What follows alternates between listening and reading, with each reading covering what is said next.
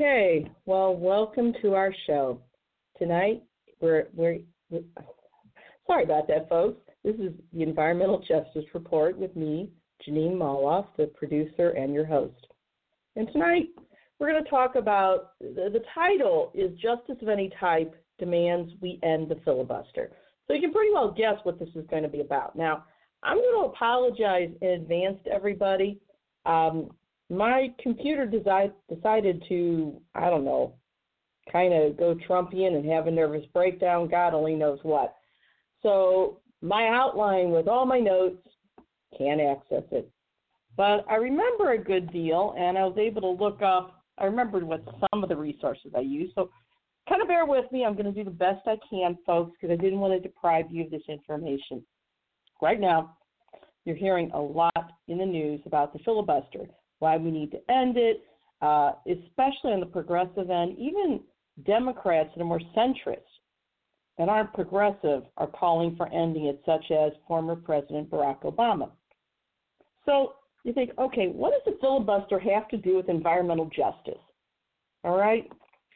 Well, the truth be told, the filibuster has everything to do with almost every kind of justice, especially as it applies to any sort of legislation that gives democracy a chance, whether it's civil rights legislation or whether it is environmental protection legislation.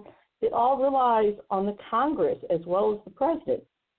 And right now, even if we load the House of Representatives up with progressives and they put forth good bills, such as H.R. 1, for instance, once it hits the Senate, well, basically, it's been said that the Senate is where, any good ideas go to die an early death.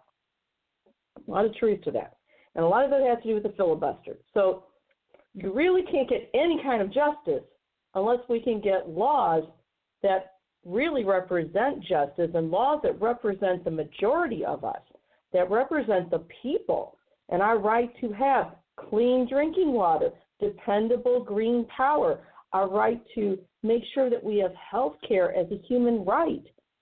So environmental justice is all in that with this. And you can't have any of that if you don't end the filibuster. Now, before we get into this, I allowed a little more time tonight. And I know a lot of people, they hear the word filibuster and they have this vision in their mind of, Jimmy Stewart in that old classic movie, Mr. Smith Goes to Washington. And with his last breath, he is fighting for this bill. He can't leave the floor. He has to keep talking, whether it's reading from the dictionary, whatever, in order to stall a vote, to keep something from happening that he finds particularly egregious or difficult. That's not what we're talking about here. Okay, and you're going to find that out.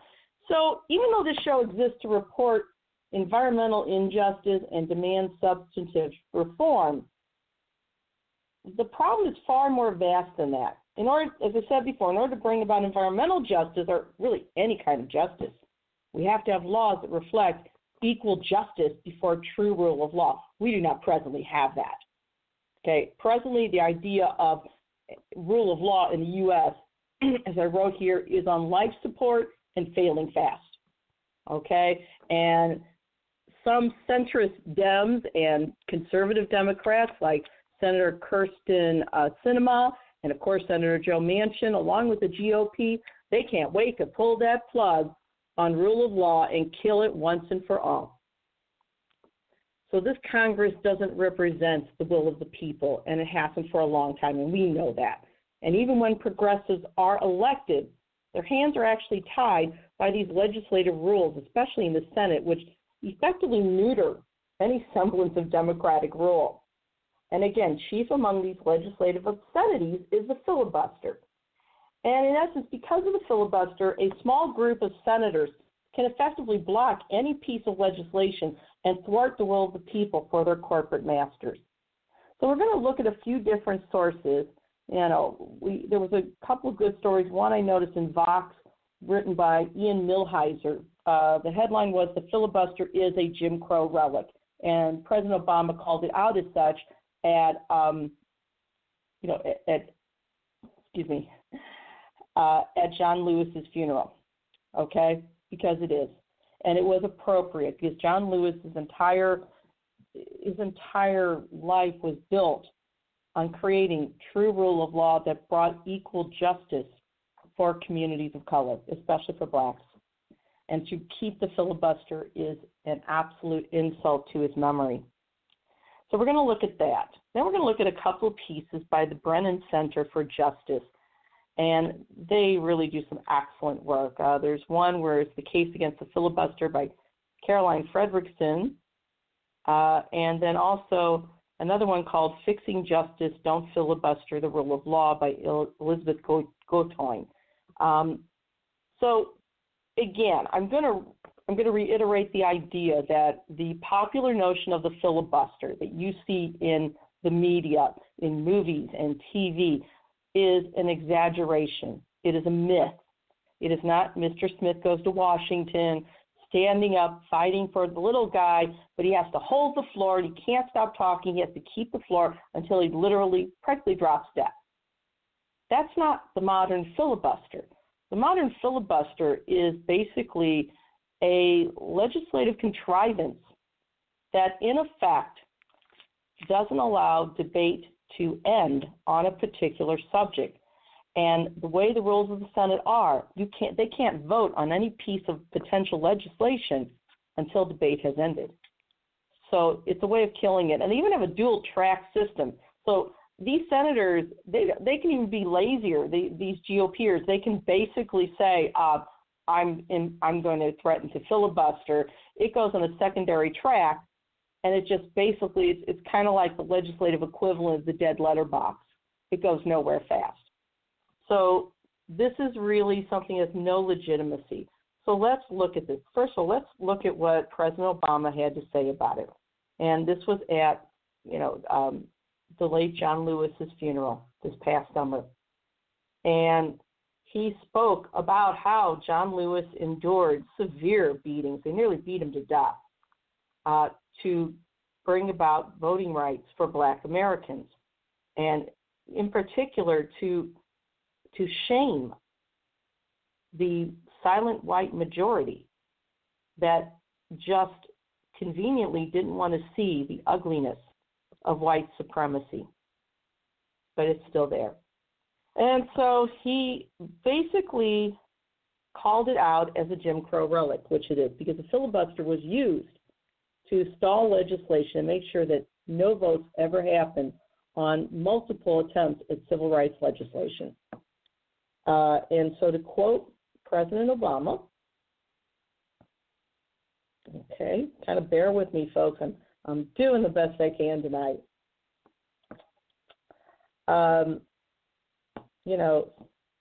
He said, if all this takes eliminating the filibuster, another Jim Crow relic, in order to secure the God-given rights of every American, then that's what we should do, end quote. And he's right. Now, President Obama has criticized the incredibly increased use of the filibuster. He was interviewed by Ezra Klein in Vox in 2015, and he said the Senate should eliminate, quote, the routine use of the filibuster in the Senate, end quote. You have to remember something. President Obama is an attorney, and attorneys are very careful about their words. The routine use of the filibuster in the Senate that's not the same as saying you want to get rid of the filibuster. It's just saying you're using it a little too much, it's becoming problematic, cut it down a little bit. Okay, don't kick the habit, just cut it down. But just this past summer, after suffering through 4 years of Donald Trump and his neo-Nazism, Obama finally couldn't restrain himself anymore.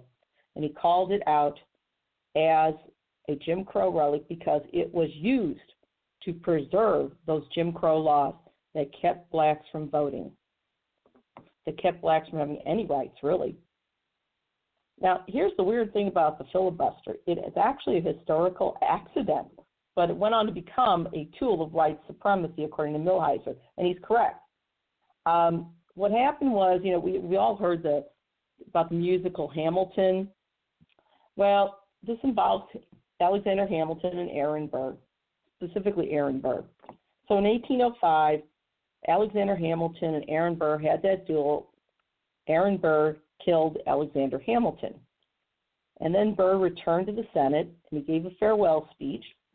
And he suggested in his speech that the Senate should change some of its rules. And Burr basically said maybe they should eliminate what was called then the previous question motion, end quote. Now, that was a process. It wasn't used very often before his speech, and the Senate followed Burr's advice in 1806. Now, the previous question motion wasn't superfluous, okay? The previous question motion, don't you just love the talk of lawyers and legislators? You know, they love to hide behind their jargon instead of just basically communicating in basically direct ways. So what this did is that the previous question motion was the only tool, the only process that allowed the Senate to end debate between members. Okay, and I think, okay, well, why is that important? We know that each house of the Congress, both the House and the Senate, they are granted the power by the U.S. Constitution to decide what procedural rules they're going to use.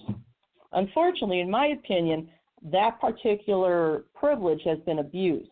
And so we see that quite often members of the House and the U.S. Senate pass laws to which they make themselves relatively immune, at least while in office.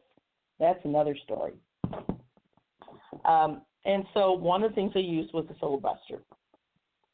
And you can't pass any legislation in the Senate, for instance, until you end debate. You can't have a vote until they end debate. So if you don't have a tool to end debate, if you have a tool that basically allows them to potentially keep debate going, until the next millennia, then no vote takes place, and that particular piece of legislature is dead in the water. It's dead on arrival. And that is exactly how white supremacists used the filibuster to block any type of civil rights legislation. So it says here, from 1875 until 1957, Congress failed to enact a single civil rights bill, even though Jim Crow was alive and well. Congress couldn't pass civil rights legislation, even if it had majority support. Okay, this is where the filibuster is truly obscene. It allows a small minority of senators to halt what the will of the majority. It just does. And the only way to override them is to have a 60 vote in favor and try and get that. Good luck. It's not going to happen. Okay. So between the end of World War II and this little history lesson in 1957, there was a very modest bill that became law. The House passed 5 civil rights bills, but white supremacist senators, they blocked them all using the filibuster. Now, Democrats at first weren't against ending the filibuster. Maybe they wanted to tinker around the edges. Maybe they thought that if they're in the minority, this gives them a tool to maybe stop the worst of the GOP. Maybe. But if there's enough GOPers in the Senate and they have 60 votes, it's not going to happen anyway. So the Democrats did tinker around the edges, and they changed it. So during the Obama administration, they did make some modest reforms. One of them was to allow most presidential nominees to be confirmed with 51 votes, okay, instead of 60. But that left the legislative filibuster intact. So it really wasn't much of a reform, okay? It allowed these nominees to go through with a simple majority, but not legislation. Well, what in the hell do these people think we send them to D.C. for? Okay? This is just basically playing games again, and the filibuster did break the Senate. So, once again, this is what happened. All right, so I'm checking my time here. All righty. We're making pretty good time. We still have plenty of time left. So now, let's look at what the Brennan Center has to say about this, okay? So, first we have fixing justice, okay? Don't filibuster the rule of law. This was written in 2009, and it was published in the Philadelphia Inquirer, and it was written by Elizabeth Goitein, and it was a response on a GOP threat to filibuster President Obama's nominee to head the Justice Department's OLC office, Office of Legal Counsel. So, there was this broad consensus, is what Ms. Goitein wrote, that the Justice Department needs serious reform. And one office in particular, and I agree, is the Office of Legal Counsel. That's the office that brought us the infamous Let's Legalize Torture memo written by John Yoo. Okay? Again, another obscenity. But there are some in Congress that want to derail the reform. They want to filibuster Obama's choice to head the office. And if they do, they're going to be voting against rule of law. We know this. The filibuster, once again, is a legislative contrivance that is used to thwart democracy itself, to thwart democratic rule. There's no mystery here. Okay? And the OLC is really an important office, all right? So, she goes on to write basically how Obama in his first term nominated this woman named Dawn Johnson, who's a lawyer and scholar, to head the OLC. And Johnson's writings, she's also a law professor, they focused on constitutional interpretations that are relevant to the Office of Legal Counsel. She was an attorney at OLC herself, as she ran it for 2 years under Bill Clinton. She's been a voice for restoring the office's lax commitment to the rule of law. She helped draft this. It's a statement of principles and included basic notions such as, quote, OLC should provide an accurate and honest appraisal of applicable law, and end quote, OLC advice should reflect due respect for the constitutional views of the courts and Congress as well as the president, end quote. She also basically decried the idea that the office had turned into a rubber stamp, okay, that it's manipulated law to condone torture. And it is a rubber stamp because basically this is also the same office that produced this memo that said the president is a unitary executive and can pretty much do what he wants, kind of like an elected monarch, which isn't true. Again, these attorneys in the Office of Legal Counsel, they work anonymously. We weren't supposed to find out that John Yoo, for instance, authored the torture memo. Okay, but we did. Thank God we did. So, once again, the filibuster was used, to try and to basically block her. Okay. Now, a minute here, I just lost my notes once again. And, this all sounds, really very convoluted, and I agree it is. But this is what we are stuck with. I have maintained that attorneys, especially ones that are elected to office in the legislature, I have maintained that they act like they are the grand high priests of the magic words of the law. And I'm totally against that, all right? To me, the law should be accessible to all. And how reasonable is it to expect people to, quote, obey the rule of law when it's so complex and written in such archaic jargon that you have to hire somebody who's had 3 years graduate training just in the jargon alone, and to a very hefty price tag that a lot of people can't afford. And then they say, well, ignorance of the law is no excuse. And I would say, like hell it isn't. Sure it is. It's too complex for us to really know, and it's been written that way on purpose. So now the Brennan Center also wrote this big paper, and it's the case against the filibuster. Okay, I'm just checking my time here now. Okay. And this is a kind of a long one, all right? They call it as a procedural maneuver, and it is used by a minority in the Senate. In the past, yes, President Obama's right. It was a Jim Crow relic. It was used to block civil rights legislation.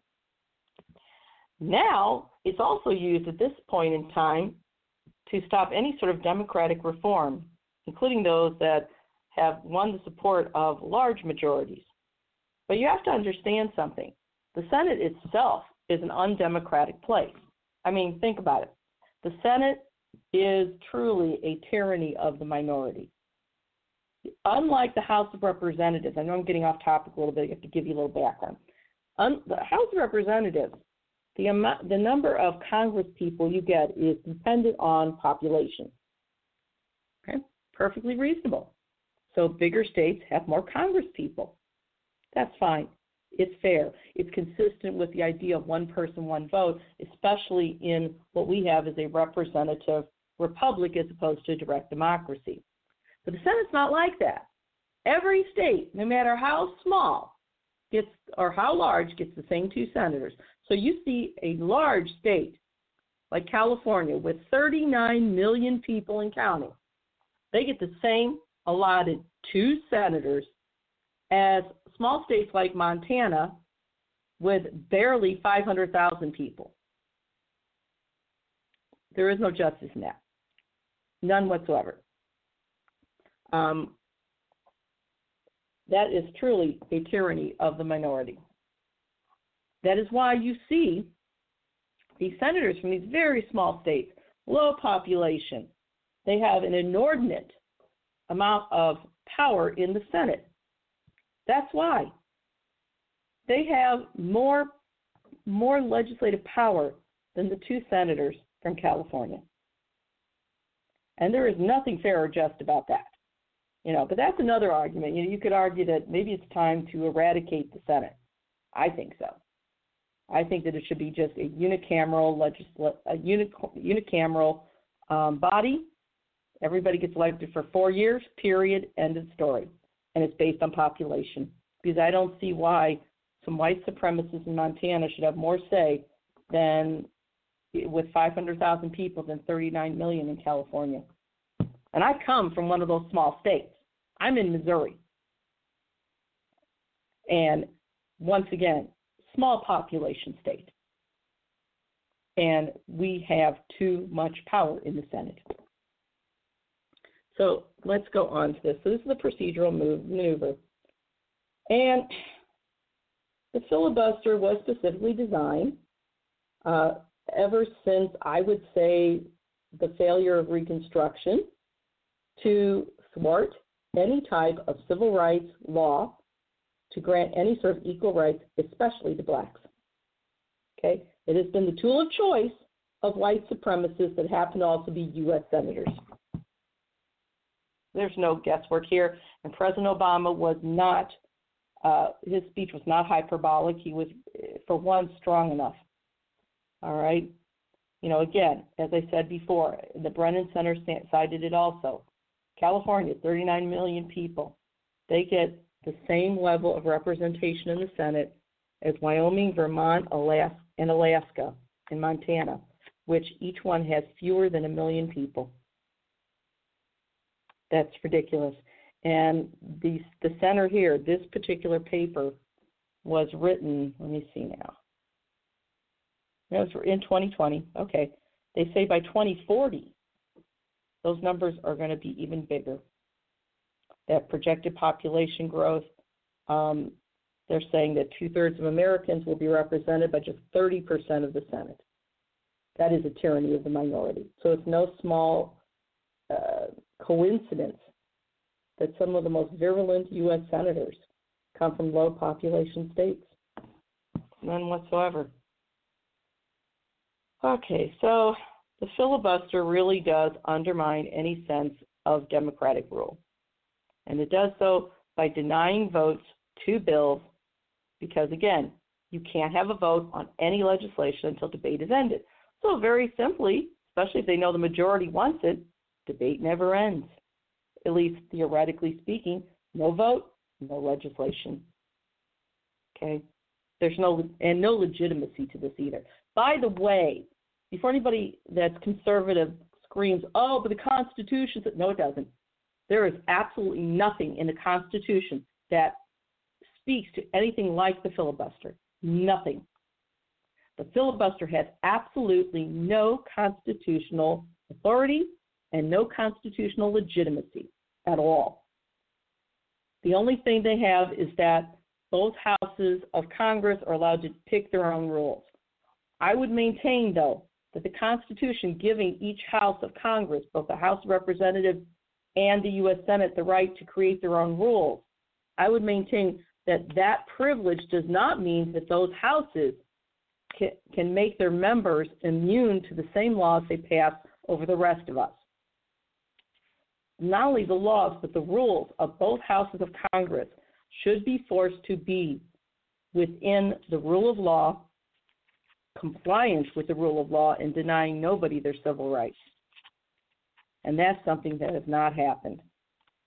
The Speaker of the House and the Senate Majority Leader are not semi-elected feudal lords. They're not. And they think they are, but they're not. But again, under the filibuster, a minority can keep any reform from happening. And progressives, we will never get any of the reforms we want, whether it's to reconciliation or anything else, as long as the filibuster exists. Won't happen, because even if you do it through reconciliation, all they have to do is say, oh, we're threatening filibuster, so even all the things you worked out for reconciliation, guess what?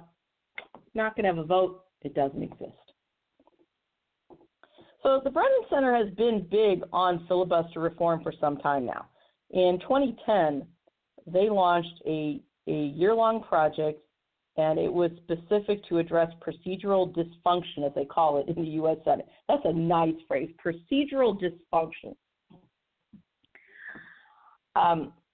I'd call it selected thievery, but that's my own opinion.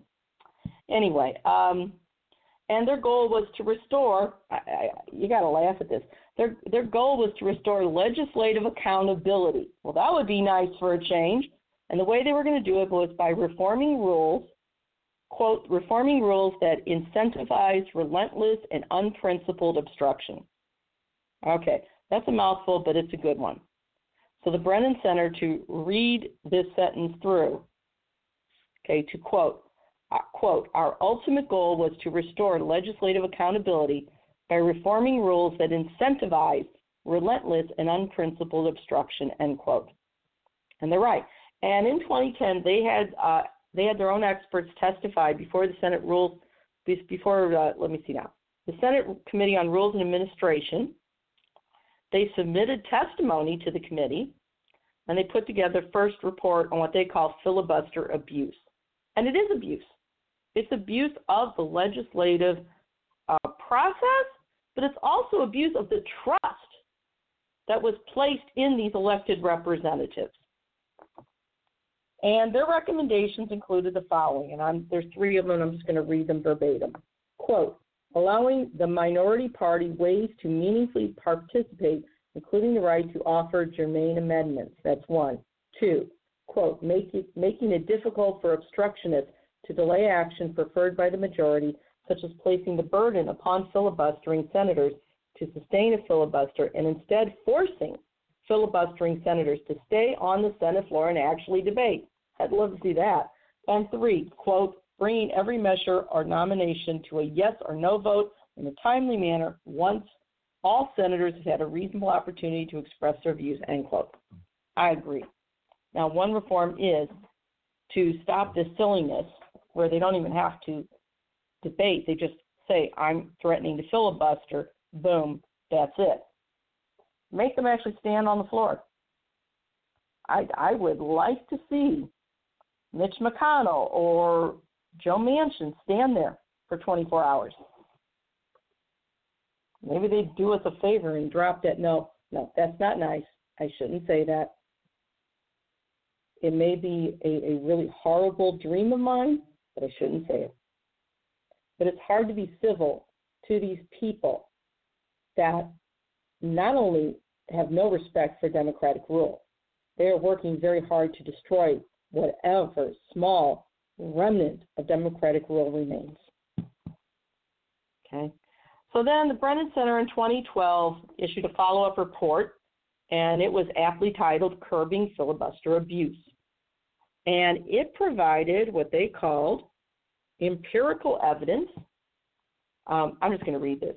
Quote, it provided empirical evidence of how rampant filibuster abuse was causing an unprecedented lack of legislative productivity, end quote. Okay, fancy way of saying this report documented, okay, with actually, with actual data that filibuster abuse was creating a logjam. Nothing was getting done.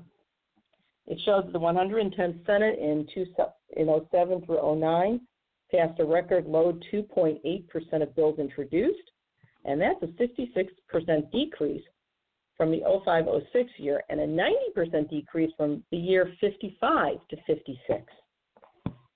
90% decrease. Okay. Now, the Senate, as I said before, did make some changes to those reports and testimony. There's a thing called a cloture motion, okay, C-L-O-T-U-R-E. And the cloture motion is merely the formal process which ends the filibuster. And even though a cloture motion is still necessary for legislation, in other words, you have to end the filibuster, end debate before you can actually vote, the Senate adopted changes to its rules governing nominations. So basically, they said, okay, we're going to be reasonable and have just a simple majority vote for nominations to, say, a presidential cabinet or to judgeships. But when it comes to legislation, the filibuster is still there. And then they go on with the ultimate thing. We need to abolish the filibuster. It has no legitimate place in any form of democratic rule. It just doesn't. We cannot get anything done. We've seen what happened.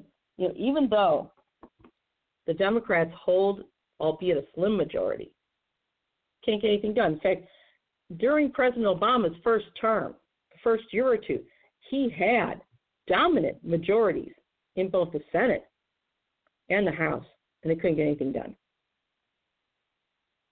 And that's because of the filibuster, especially in the Senate. Okay, the Senate Republicans are there to make sure that nothing passes in legislation that would actually benefit the average person. Just that simple. It's worked quite well. Now, there are some people that claim that we need the filibuster because it allows for longer debate, deliberation, bipartisanship, yada, yada, yada. Okay, here's the thing. The only way bipartisanship actually happens, let's be honest about it, is when when basically both sides are at a Mexican standoff, so to speak, and neither side's giving in. So they have to compromise, and if they feel the pressure from the public to get something done. The other time bipartisanship might work is when the Republicans are in the minority and they know they don't have the votes to get what they want, so they give in a little bit. But they don't even have to do that with the filibuster in it. Look, bipartisanship, I'm just going to say it, bipartisanship is stupid. All right, that may not sound very scholarly, but it's the truth. President Biden stood there and he wants bipartisanship. And obviously, he's never been in a place where he had a street fight. All right? The bad guys are never going to play it straight. Never in a million years. They're not going to keep their word. And when I say bad guys, yeah, I mean the GOP. I didn't before, but I certainly do now. When the GOP can embrace what is clearly a white supremacist and a neo-Nazi like Donald Trump and his acolytes, yes, they're villains.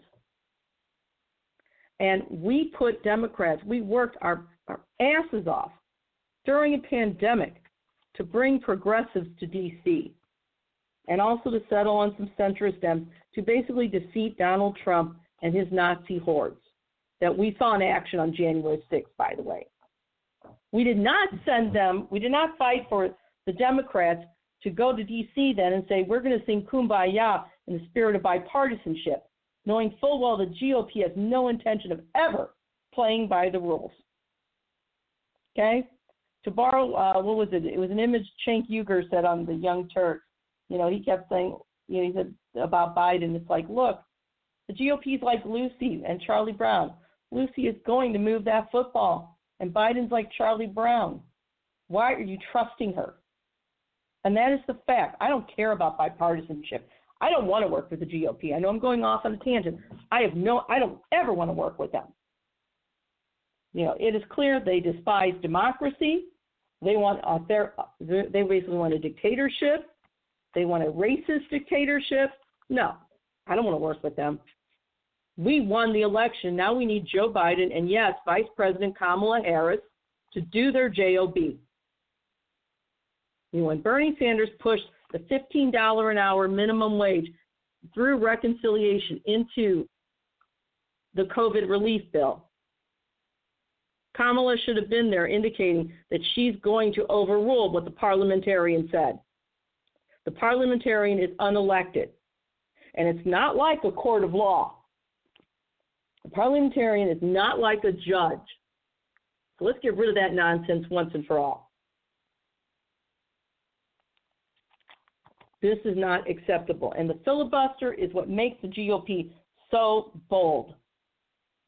As long as it exists, they don't ever have to compromise, and they know it. They can keep this going forever, and nothing happens. And then they can stand there like Mitch McConnell and very blandly say, well, in his little Kentucky accent, basically, Democrats, they had the majority. They just didn't see fit to push through any sort of programs that we could get on board with, knowing damn well that it was his party with the filibuster that was blindsiding everything. Lucy pulling the football out from under Charlie Brown. Do not fall for it again. The filibuster has to go, and the Brennan Center is quite correct. No, and again, I'm on a rant tonight. My notes are God knows where, so I'm winging this tonight. But again, the filibuster has for decades served only one purpose, and that was to block any sort of reform, any sort of democratic rule. It allows a minority of senators to basically blockade everything and hold the rest of us virtual legislative prisoners. And once again, it has no constitutional status at all. It's just something they made up. And it was absent from the early Congresses. In fact, I love how the Republicans, the conservatives especially, they love talking about federalism. Well, here we go. Alexander Hamilton, according to Brennan Center, wrote in Federalist 22, quote, to give a minority a negative upon the majority, which is always the case where more than a majority is requisite to a decision, is in its tendency to subject the sense of the greater number to that of the lesser. He basically was saying when you let a minority dictate, then basically it is a tyranny of the minority and is the antithesis of democratic rule itself. Once again, we have a little more information.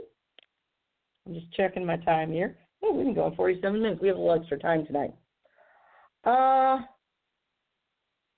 So here we have in 1891, okay, filibusters began to make, in the 19th century, 1800s in other words, filibusters began to make a difference regarding legislative outcomes. And senators realized that they could stop basically bills they didn't like. And there were other senators and outside reformers that demanded the Senate rules be changed to allow, basically a vote by simple majority to determine what happens in legislation, 51 votes. It's called democracy. The Senate should try it sometimes. So here we have, in 1891, there had been a series of filibusters by Democrats, and you got to remember, back then, the Democrats were basically the Democrats back then were the party of white supremacy, okay? Lincoln was a Republican, remember. So in 1891, there were a series of filibusters, and Democrats threatened to basically kill legislation, and this was legislation that would specifically authorize federal troops to basically be issued to supervise federal elections. And you think, why do you need that? Well, it was a tool used, basically it was an early use of the tool to block civil rights protections for Black Americans, okay?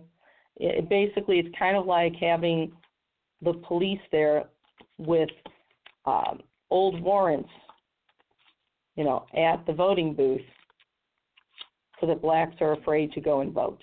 Maybe just a parking ticket, whatever. It's meant to intimidate. Republicans appealed to Vice President Levi Morton to rule whether a majority could bring debate to a close and proceed with the vote. Now, at that time, the Senate hadn't adopted any provision to end debate. In other words, there was no way to basically end a filibuster because it hadn't been used hardly ever. So they hadn't thought of how to end it because they didn't really use it. Well, Senator George Edmunds, who was a Republican from Vermont, defended what would be what's now called the cloture rule. And to quote Senator Edmunds, quote, "The Constitution necessarily implies that no minority, whether of one or any other number, should or could unduly obstruct the expression of the will of the majority," end quote. So, again, saying the same thing. Well, his proposal didn't pass. And then during World War I, there was a filibuster, and President Woodrow Wilson called the senators who did that as, quote, a, quote, little group of willful men. Okay, and this was against legislation that would have armed U.S. merchant ships against German attacks. Okay, and President Wilson then really pushed for basically a change, a reform of Senate rules. To quote President Wilson at the time, he said that, quote, "The Senate of the United States is the only legislative body in the world which cannot act when its majority is ready for action," end quote. And it's true. So, again, proponents have said, well, the Constitution says that each House of Congress, and that means the Senate as well, that they can create their own rules. Well, that's true. The Constitution does say that. But that doesn't mean carte blanche. It doesn't mean that the Senate Majority Leader may decide to, whether it is directly or indirectly defy other aspects of rule of law or defy constitutional principles. Can't do that, but they've gotten away with it because they hide behind that, well, we have a right to decide our own rules. Well, that's been a sickness among legislators that's endemic to the whole country now. I see that in my little hometown. There are little towns in St. Louis and St. Louis County where, they elect people and they go into a little board of aldermen and they think that they can write a law on anything. And if that law happens to violate somebody's rights, it doesn't matter. Okay?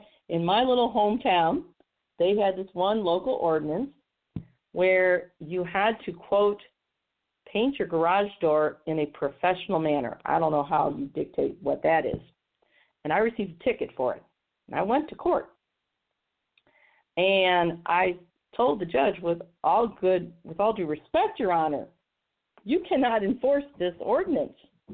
You're trying to legislate aesthetics or taste. Now, if that were the case, if that were a legitimate law that could actually be enforced and not laughed out of court, then you'd have to go after the whole Kardashian clan. Well, people bust up laughing in the courtroom, but they got the message, and the judge said, well, I'm going to do you a favor.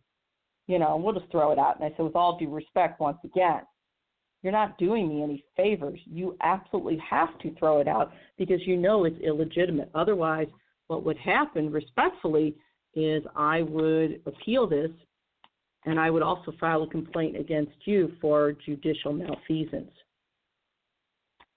But that's what's happened, and in D.C. it's the same way. They think they can make the rules, make law on anything they want to, and the fact that it might defy some other form of aspect of the law doesn't matter to them. They think they have carte blanche, and they don't. And we need to change that. We have all these beautiful sentiments in the Constitution. Initially they weren't going to apply to everybody, let's be honest. Okay, those constitutional protections and rights were initially only intended for white men who owned property, period. But, over time we came to believe in those principles, equal justice under law, and so on and so forth. And those principles, though they may be a bit symbolic, a bit airy, you can't just write them away and ignore them. They're the foundation. They should be the foundation for everything that we do in terms of rule of law in this country. So, once again, we have this situation, and it's out of control. Okay, it just is. And now we come to the 21st century. I'm going to skip ahead here. And Brennan Center calls it what's called gross obstruction in the 21st century. Apparently, since the 1970s, the filibuster has been abused more and more frequently. In fact, it's become kind of the normal rule of thumb in the Senate. And cloture motions have skyrocketed since 2006. And, this is out of hand. Once again, we can talk about the technical language here, which a lot of lawyers and senators hide behind. But the fact is, we have to look at what is the purpose of democratic rule. Okay? Do we have basically 100 elected aristocrats in D.C. in the U.S. Senate? Or are they elected representatives? I think that the U.S. Senate has abused its power once too often, and now we have to change it. Now, there are some exceptions to the filibuster, okay? For instance, trade agreements that have fast-track rules inserted, they go before the Senate as is, and they can't be amended or filibustered. Now, that's interesting. And those same multilateral trade agreements quite often set aside and nullify our laws. Okay, but that's another show. But it's amazing how this is really about not rule of law, this is about rule of the rich. Rule of the rich abusing the rest of us who constitute the numeric majority. Nothing else. The filibuster has stopped key democratic reform. Here's a list of some legislation that was stopped by the filibuster. Anti-lynching legislation. First half of the 20th century, Southern senators successfully blocked anti-lynching legislation. That included in the years 1922, 23, 24, and 35. The New York Times, I believe it's in 1935, wrote, quote, "One could hardly have witnessed the Senate scene this week and failed to notice the determination of the group of willful Southerners to prevent action," end quote. Okay? And the Times went on saying that, because they knew the bill would pass, if it came before a full vote of the Senate, of the full Senate, they turned to these rules to block it. Quote, "Their only recourse was to filibuster, to talk, to use parliamentary trickery, and to delay in every way allowable under the Senate procedure until the weight of other matters should push the anti-lynching issue aside," end quote. And I think that term, parliamentary trickery, is quite accurate. We don't see this kind of reporting anymore. Okay? In 1938, Southern senators also stopped an anti-lynching bill with a 30-day filibuster. There were some Southern senators, let's see now, they filibustered legislation that would, just this past year in 2020, there were Senate Republicans that continued the filibuster legislation that would, quote, designate lynching as a federal hate crime, end quote. Even in 2020. You can pretty much guess which senators stopped that. The filibuster stopped an anti-poll tax legislation, again, a Jim Crow law. All right, whites are unaware of it. Blacks had to pay a poll tax in order to vote. Nobody else did. The filibuster stopped for Permanent Fair Employment Practices Commission. Southern Democrats staged a filibuster in 1946. That was calling for minority rights in the workplace. You see a common thread throughout this? The Civil Rights Act of 1966. They stopped that. And that was led by Senate Minority Leader Everett McKinley Dirksen. Okay? Keep in mind, the Dirksen building where Claire McCaskill's office used to be is named after him. And that legislation would have barred racial discrimination in renting and sale of all housing. Southern political leaders used the filibuster to block a national popular vote amendment. Okay? National popular vote would have basically, in effect, abolished the Electoral College. There was an amendment to abolish the Electoral College that came to the floor in 1970, and it was filibustered by Democratic segregationists Sam Ervin and Strom Thurmond, and they had help from Republican Roman Hruska. Legislation delayed by the filibuster. There's more. Civil Rights Act of 1957, Civil Rights Act of 1960, Civil Rights Act of 1964. Okay, again, when President Obama called this as a Jim Crow relic, he was right on target. This filibuster is an anti-democratic tool. So it fits quite well in the anti-democratic body known as the U.S. Senate. So now we have in the House of Representatives, they passed a bill called H.R. 1, or For the People Act of 2019. And it would have key reforms. Included basically was automatic voter registration, small donor public financing, redistricting reform, and a commitment to restore the Voting Rights Act. It would make voting easier, more accessible, lower barriers to running for office, and it would empower voters to choose representatives rather than let the representatives, that's what they say, choose their voters. This would be the most sweeping reform of voting rights that we've seen in a long time. The major obstacle, McConnell. He won't bring the bill to the Senate vote for a floor. To the Senate floor for a vote. You know he'll filibuster it. Okay. So now we can do certain things to end the filibuster. We could change the rules. Okay. And the Brennan Center says the most direct approach would be to amend what's called Senate Rule. Let me see if I know my Roman numerals anymore. Senate Rule 22. So the Senate is called a continuing body. And the reason it's called is because 2/3 of its members carry over from one Congress to the next, because they sit for 6 years, whereas Congress people sit for 2. And because of that, its rules, continue as well.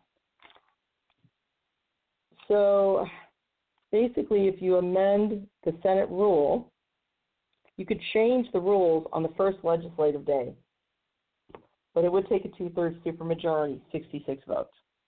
The nuclear option, the majority leader could use this nuclear option. It basically, they would have to use what's called a non-debatable motion to bring a bill for a vote, and then raise a point of order that cloture be achieved with a majority vote. And then what they're saying here is the presiding officer would rule against the point of order, but then that could be overturned by a simple majority vote. So basically being the filibusters would no longer be the rule. And with this approach, all motions and votes could pass with a simple majority, and that's how you could end the 60-vote cloture requirement, okay? In fact, that's how the Senate ended the 60-vote cloture requirement for judicial nominations. Okay, so they could do it for nominations for cabinet posts, judicial nominations. Why in the hell can't they do it for legislative issues? Well, it's not that they can't. They don't want to. Now, there's some other reforms. You could shift the burden to the minority. So right now, the Senate rules require 60 votes to invoke cloture and end debate on a bill. Then you can vote. This one proposal for reform would require a minority of the Senate to sustain debate with 40 votes. And that would make a marginal improvement. Opponents would have to do the challenging work of rustling up votes. Now that just falls on the majority. I don't know about that. Then you could lower the threshold to invoke cloture, okay? So to a number less than 60, but more than a simple majority. So it would be kind of like, okay, we're meeting you halfway. I don't agree with that either. And this next one I really like, though, requires senators to hold the floor. You know, right now, a senator can filibuster. They don't have to actually debate at all. They don't stand on the floor. They can just announce that they intend to filibuster. That's it. That's all they have to do. But what if we did the Mr. Smith Goes to Washington plan and made those old coots actually stand and stay there? That would be interesting. Okay, so, you know, once again, this is something that we're not sure how this is going to end.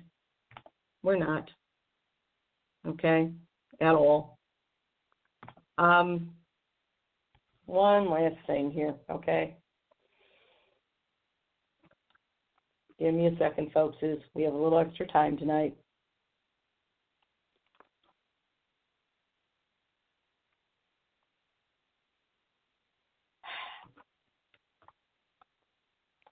I would say that this isn't just about the filibuster. Obviously, we have to end it if we want any sort of meaningful environmental protection legislation, as well as any other fair legislation. And the filibuster is the thing that stands in the way. However, this is really about how the Senate doesn't have to follow rule of law. They don't actually have to follow. They actually make themselves, at times, immune, kind of above the law, to the very laws they pass. And that needs to stop. Okay? Part of the problem is that we have a Senate that makes a mockery of the very concept of rule of law. Okay? It just do. In fact, our entire system, Nina Turner said this, and she's very right. Our entire system is as corrupt as hell. All right, the criminals are in charge. The only difference is maybe the cut of their suits, and that's something that we have to end. Okay? We had two impeachments on Donald Trump. He wasn't convicted. And he wasn't going to be. And he knew it. And that in and of itself is an obscenity. The fact is that we need major reforms, including the idea that the Department of Justice, the Attorney General's office, actually should not be part of a presidential cabinet. That makes it kind of a conflict of interest. If anything, the Attorney General's office should be another elected office. It's done that way at the state level. I don't know why it's not done at the federal level.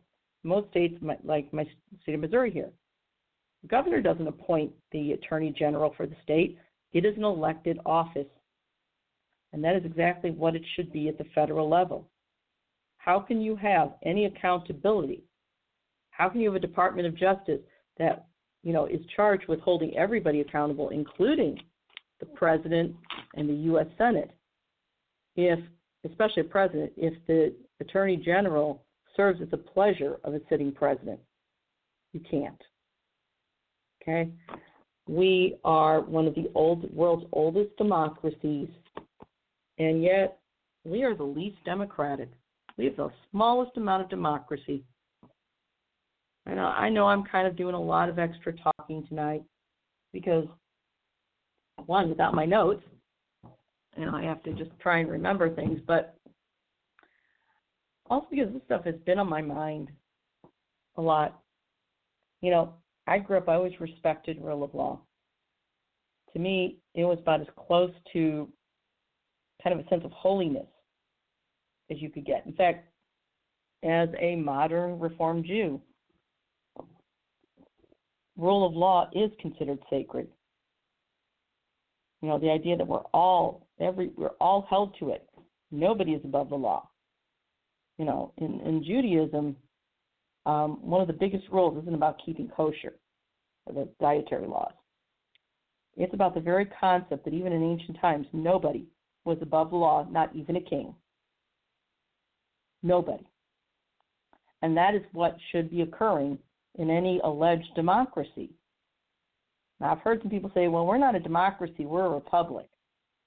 We elect representatives. Well, that's true, and that's to our shame and detriment, but that's what we're stuck with right now. However, it doesn't mean those elected representatives can do whatever they damn well please. It doesn't mean that they can ignore the rule of law. I have a book here, and it was written, I think the author's name was Peter Schweitzer. And the main thesis of the book was that members of the U.S. Congress, it isn't just that, for instance, we all know that campaign contributions are basically by big corporate sourcing or by the billionaire class are basically legalized bribery. It may not quite fit the exact rule of bribery, but in essence, that's what it is. But Schweitzer also talks about the fact that there's another side to this, that elected representatives who have been in a long time, according to his theory, routinely commit extortion. If there's a corporation that wants a certain law passed, then they can say, well, we could filibuster it and it'll go nowhere, unless, of course, you care to make a good contribution. They've made a mockery out of rule of law. They just have. This is not working. Okay? The Department of Justice, the Attorney General's office needs to be an elected office or a professional office that is not under the president. It needs to work independently. Furthermore, the Office of Legal Counsel should be reduced. It's supposed to actually serve the function of advising presidents as to what the law says, because some of this is quite complex, and I question why it is, frankly. But it's morphed into basically an office that doesn't just interpret law, they uniformly dictate and create law. Okay? That's how we got the infamous torture memo written by John Yoo. He created the law that George W. Bush wanted him to create. We've been so distracted in recent days with just this, with all sorts of trivia, whether it's cancel culture on Dr. Seuss books, like Could You Spare Me? Talk about inane and vapid. And then we talk about celebrities. We don't talk about these really substantive things that could actually bring back a semblance of accountability and transparency in government and actually a somewhat functional democracy. That we're not talking about. Okay, I really don't care, about whether or not Kayleigh McEnany or whatever her name is gets on Fox. I don't care, if Elaine Chao decides that, Mitch and her are going to leave government. I do care about the damage that's been done. People talk about voter apathy, and again, I know I'm kind of drifting, so kind of bear with me. can you blame, especially communities of color and progressives and young people, for being apathetic when they know this is a fraud? Because it is. You know, it's hard to keep voting lesser of the two evils. All right? It just is. You know, we live in an abusive governmental setup. It's time to end the abuse. And whether it's fight for $15 an hour or ending these wars of empire, demanding that the U.S. Senate actually obey the law for a change, the fact is real reform doesn't start with these elected representatives. It never has. They respond to whatever power is pushed on them. And in order to counter the power of the billionaires and the power of these big corporations, people have to hit the streets. Peacefully, mind you, but they just do. The only reason Fight for 15 came into the national headlines is because activists at local levels had multiple marches, and at first they were ignored and laughed at by the media. I know, I was in some of those marches, but that's why they kept at it. You know, the idea of healthcare being a human right, while it's good to elect people that will fight for us, we have to also do some of the heavy lifting. Okay? If you want to have a sane COVID policy and medicines available for all, if you want basically healthcare as a human right and some form of, you know, nationally paid for healthcare, you know, if you want a restoration of civil rights, if you want to hold the U.S. Senate accountable, and so on and so forth, you have to create that political capital. And the way you do that is by making a big noise consistently, peacefully, but consistently. Reverend Barber did that. That's how Fight for 15, with his Moral Monday, it came into the public spotlight. Another way is to institute a national strike where anybody who can afford to do so, everybody except for emergency workers, everybody goes out. Tell the rich to take out their own damn trash and clean their own damn houses.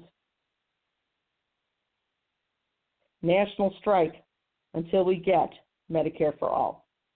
National strike until we get a restoration of rule of law. National strike until the police are held accountable. National strike until the excess monies that are spent on weapons systems and police are transferred into public education and public health. National strike until those monopoly patents on COVID drugs and vaccines are basically yanked so that there's open research. That's what has to happen. Don't ever believe in a hero coming to your rescue. There are a few that come along. There are a few that are wonderful, whether it's AOC, Nina Turner, Cori Bush, Bernie Sanders, Katie Porter, but they can't do it by themselves. And as long as people just stand back like a bunch of little cowards, nothing much is going to change. We have to stand together, and we have to find a way to understand that if we're all in this together, then we're going to support each other. You know, it's corny, but there's this old saying, there's no I in the word team. And it's true, there isn't.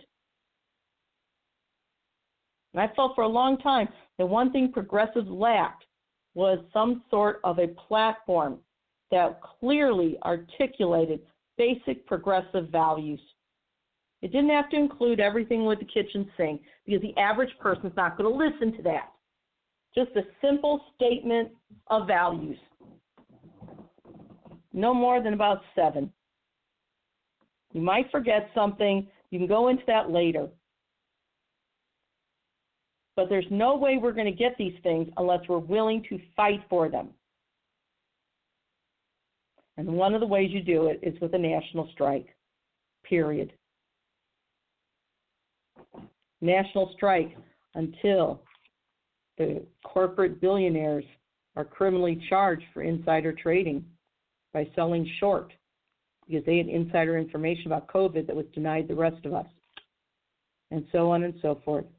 National strike until polluters that dump poisons into our water, like it was in Flint, are held accountable. Okay? We have the power. We have always had the power. The very rich and corrupt, they want you to believe you have no power. They want you to believe that there is no hope. They want you to believe that you are no better than cannon fodder or basically a wage slave that has worked until you drop dead. But it's not true. But that means we have to help each other. We have to value each other. We don't have to agree with everything. But we have to stand together.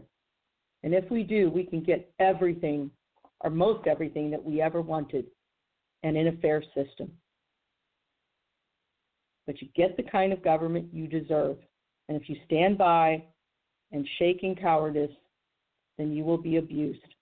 But if you stand together in strength, unity, faith, and compassion, then nothing can tear you down. Nothing.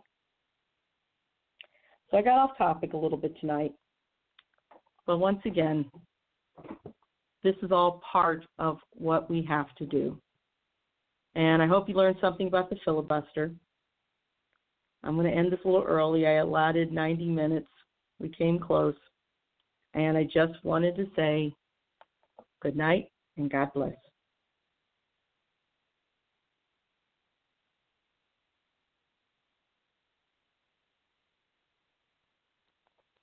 With Lucky Land Slots, you can get lucky just about anywhere. Dearly beloved, we are gathered here today to... Has anyone seen the bride and groom? Sorry, we're here. We were getting lucky in the limo and we lost track of time. No, Lucky Land Casino, with cash prizes that add up quicker than a guest registry.